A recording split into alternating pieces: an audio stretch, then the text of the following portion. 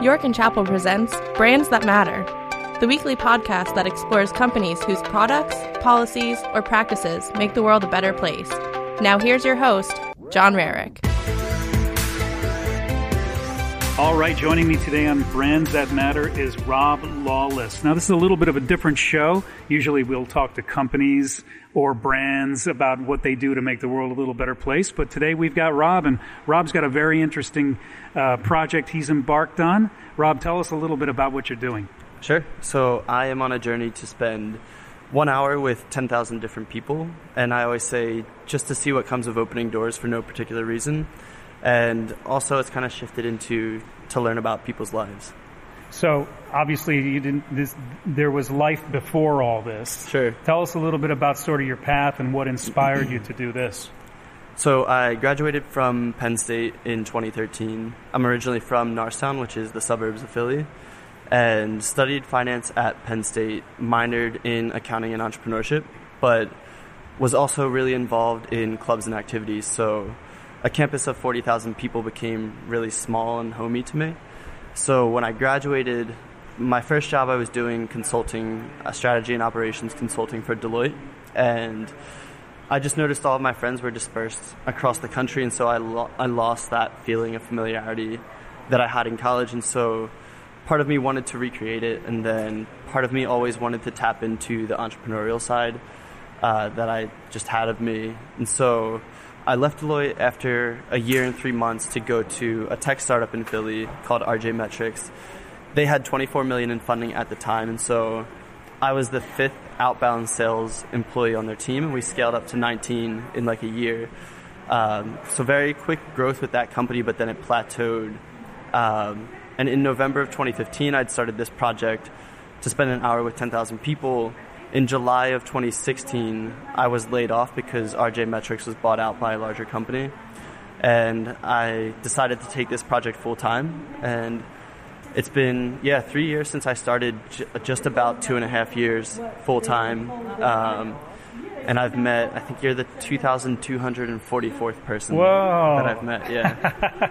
Yeah. That's amazing. Yeah. So you're on track to complete this when? Is there any actual scheduled time that you think you'll be done with this? I don't have a hard end date, but I think it's going to take 10 more years. So I'm 27 now.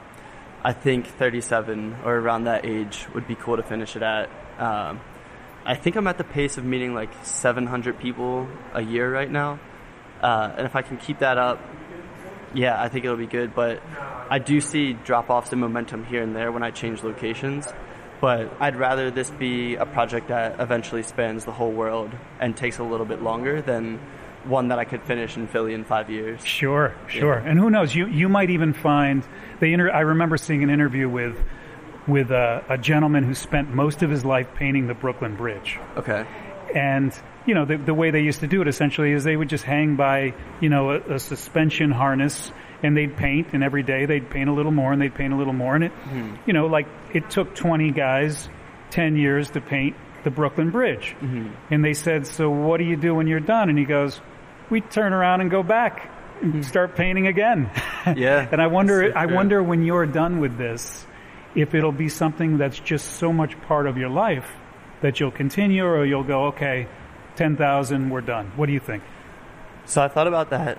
I think I will continue to do it because part of the reason why I'm doing it and why I'm over 2,200 people into it and still just as excited about it as when I started is because it's my favorite way of entertaining myself. So I think I would be lost because I learned so much about people. I get fulfillment of just having that face-to-face connection and building like the foundation of relationships. So I think once I hit 10,000, the goal will be to continue meeting people, probably with an unidentified goal afterwards. But then I'm becoming big on human connection in general, even outside of the project. So if other people want to go on a journey of meeting 1,000 people or 100 people, I'd love to be able to advise them with my experience. And then I want to start to work on creating a culture of random human connection that's more accepted in society, because I think nowadays people only connect if there's some type of agenda to it. if it's like a business meeting or a dating or a relationship. And I think there's a lot of value that you can get just from hearing someone's story and maybe hearing a life path that was completely different than yours. So I want to create more opportunities for that. I'm thinking like college campuses and high school settings. It's fascinating. So I know there's probably of 2,000 plus interviews. There's got to be some that really stand out in your mind. But before you tell me about those, sure, I want to know about like the cumulative learning from all these 2,000 people. There must be one or maybe a couple different takeaways that you've got so far, just from connecting with all these various people. Yeah, I think so. The biggest thing I say is no one knows what they're doing with their life. We're all just doing the best that we can with the resources that we have. And I think that takes the shape of many different things. Like that could be uncertainty moving from New York to Philadelphia and just not knowing how that's going to play out. Right.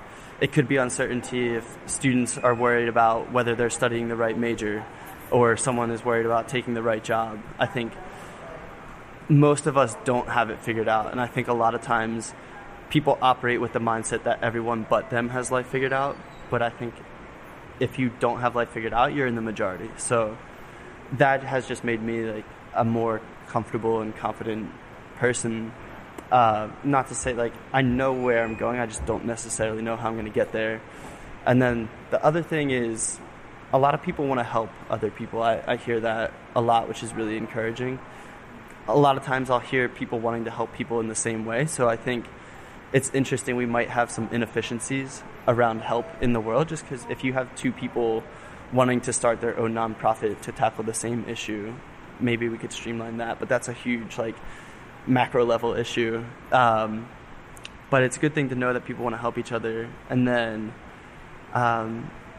personally for myself, I've learned that I have a lot to be grateful for. So I come from a family, and I'll segue this into your previous question, but I come from a family where my two parents are still married, still happy and healthy. They live in the house that they had built when they got married. We're the only family that's ever lived there. I'm the youngest of three. All three of us were afforded the ability to have an education at Penn State. We're all doing well now. Everyone has a good relationship with each other in our family. And so that's what I'm coming from, suburbs of Philadelphia, educated, having a good job, like traditional life path. And I've been exposed to other life paths where I met a woman who was raised in Kensington. And when she was 16 years old, her ex-boyfriend found out that she was dating someone new and tried to murder her. Didn't succeed in murdering her, but after trying to kill her, he went around the corner, found her current boyfriend, and murdered him. And she was 16 years old at this point. And then when she was in her early 20s, her twin sister committed suicide. And then in 2012, her younger brother was murdered. And so I think if any of those events happened to someone in their life, it'd be extremely tragic. But to have all three of them happen to her, that's why I say I think there's a lot of value in perspective, because that opens my mind up to think, even just to appreciate, like I live with my parents right now, to have tea with my mom at night is a gift, whereas before I'd think this is just part of my day.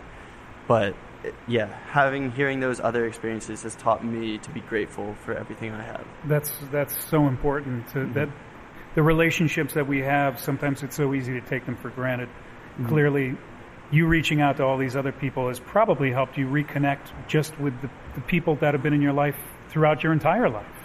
Yeah, absolutely. And it's funny because people will often ask me if doing this project is hurting my relationships with my friends and family, because I think they assume that I'm meeting people in the time that I would spend with my friends and family. But it's actually the opposite, where I've become much more invested in my relationships with the people I care about. And I try to meet 4 people every day, and I'm meeting them in the hours while my friends and family are at work. So my nights and weekends are still open like anyone else's. And just to know how important relationships are to me, it's like I just go to bat that much more for them now. Yeah.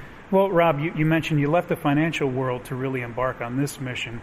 Throughout the 2,000 plus people you've met, has that influenced what you may or may not want to pursue in the future?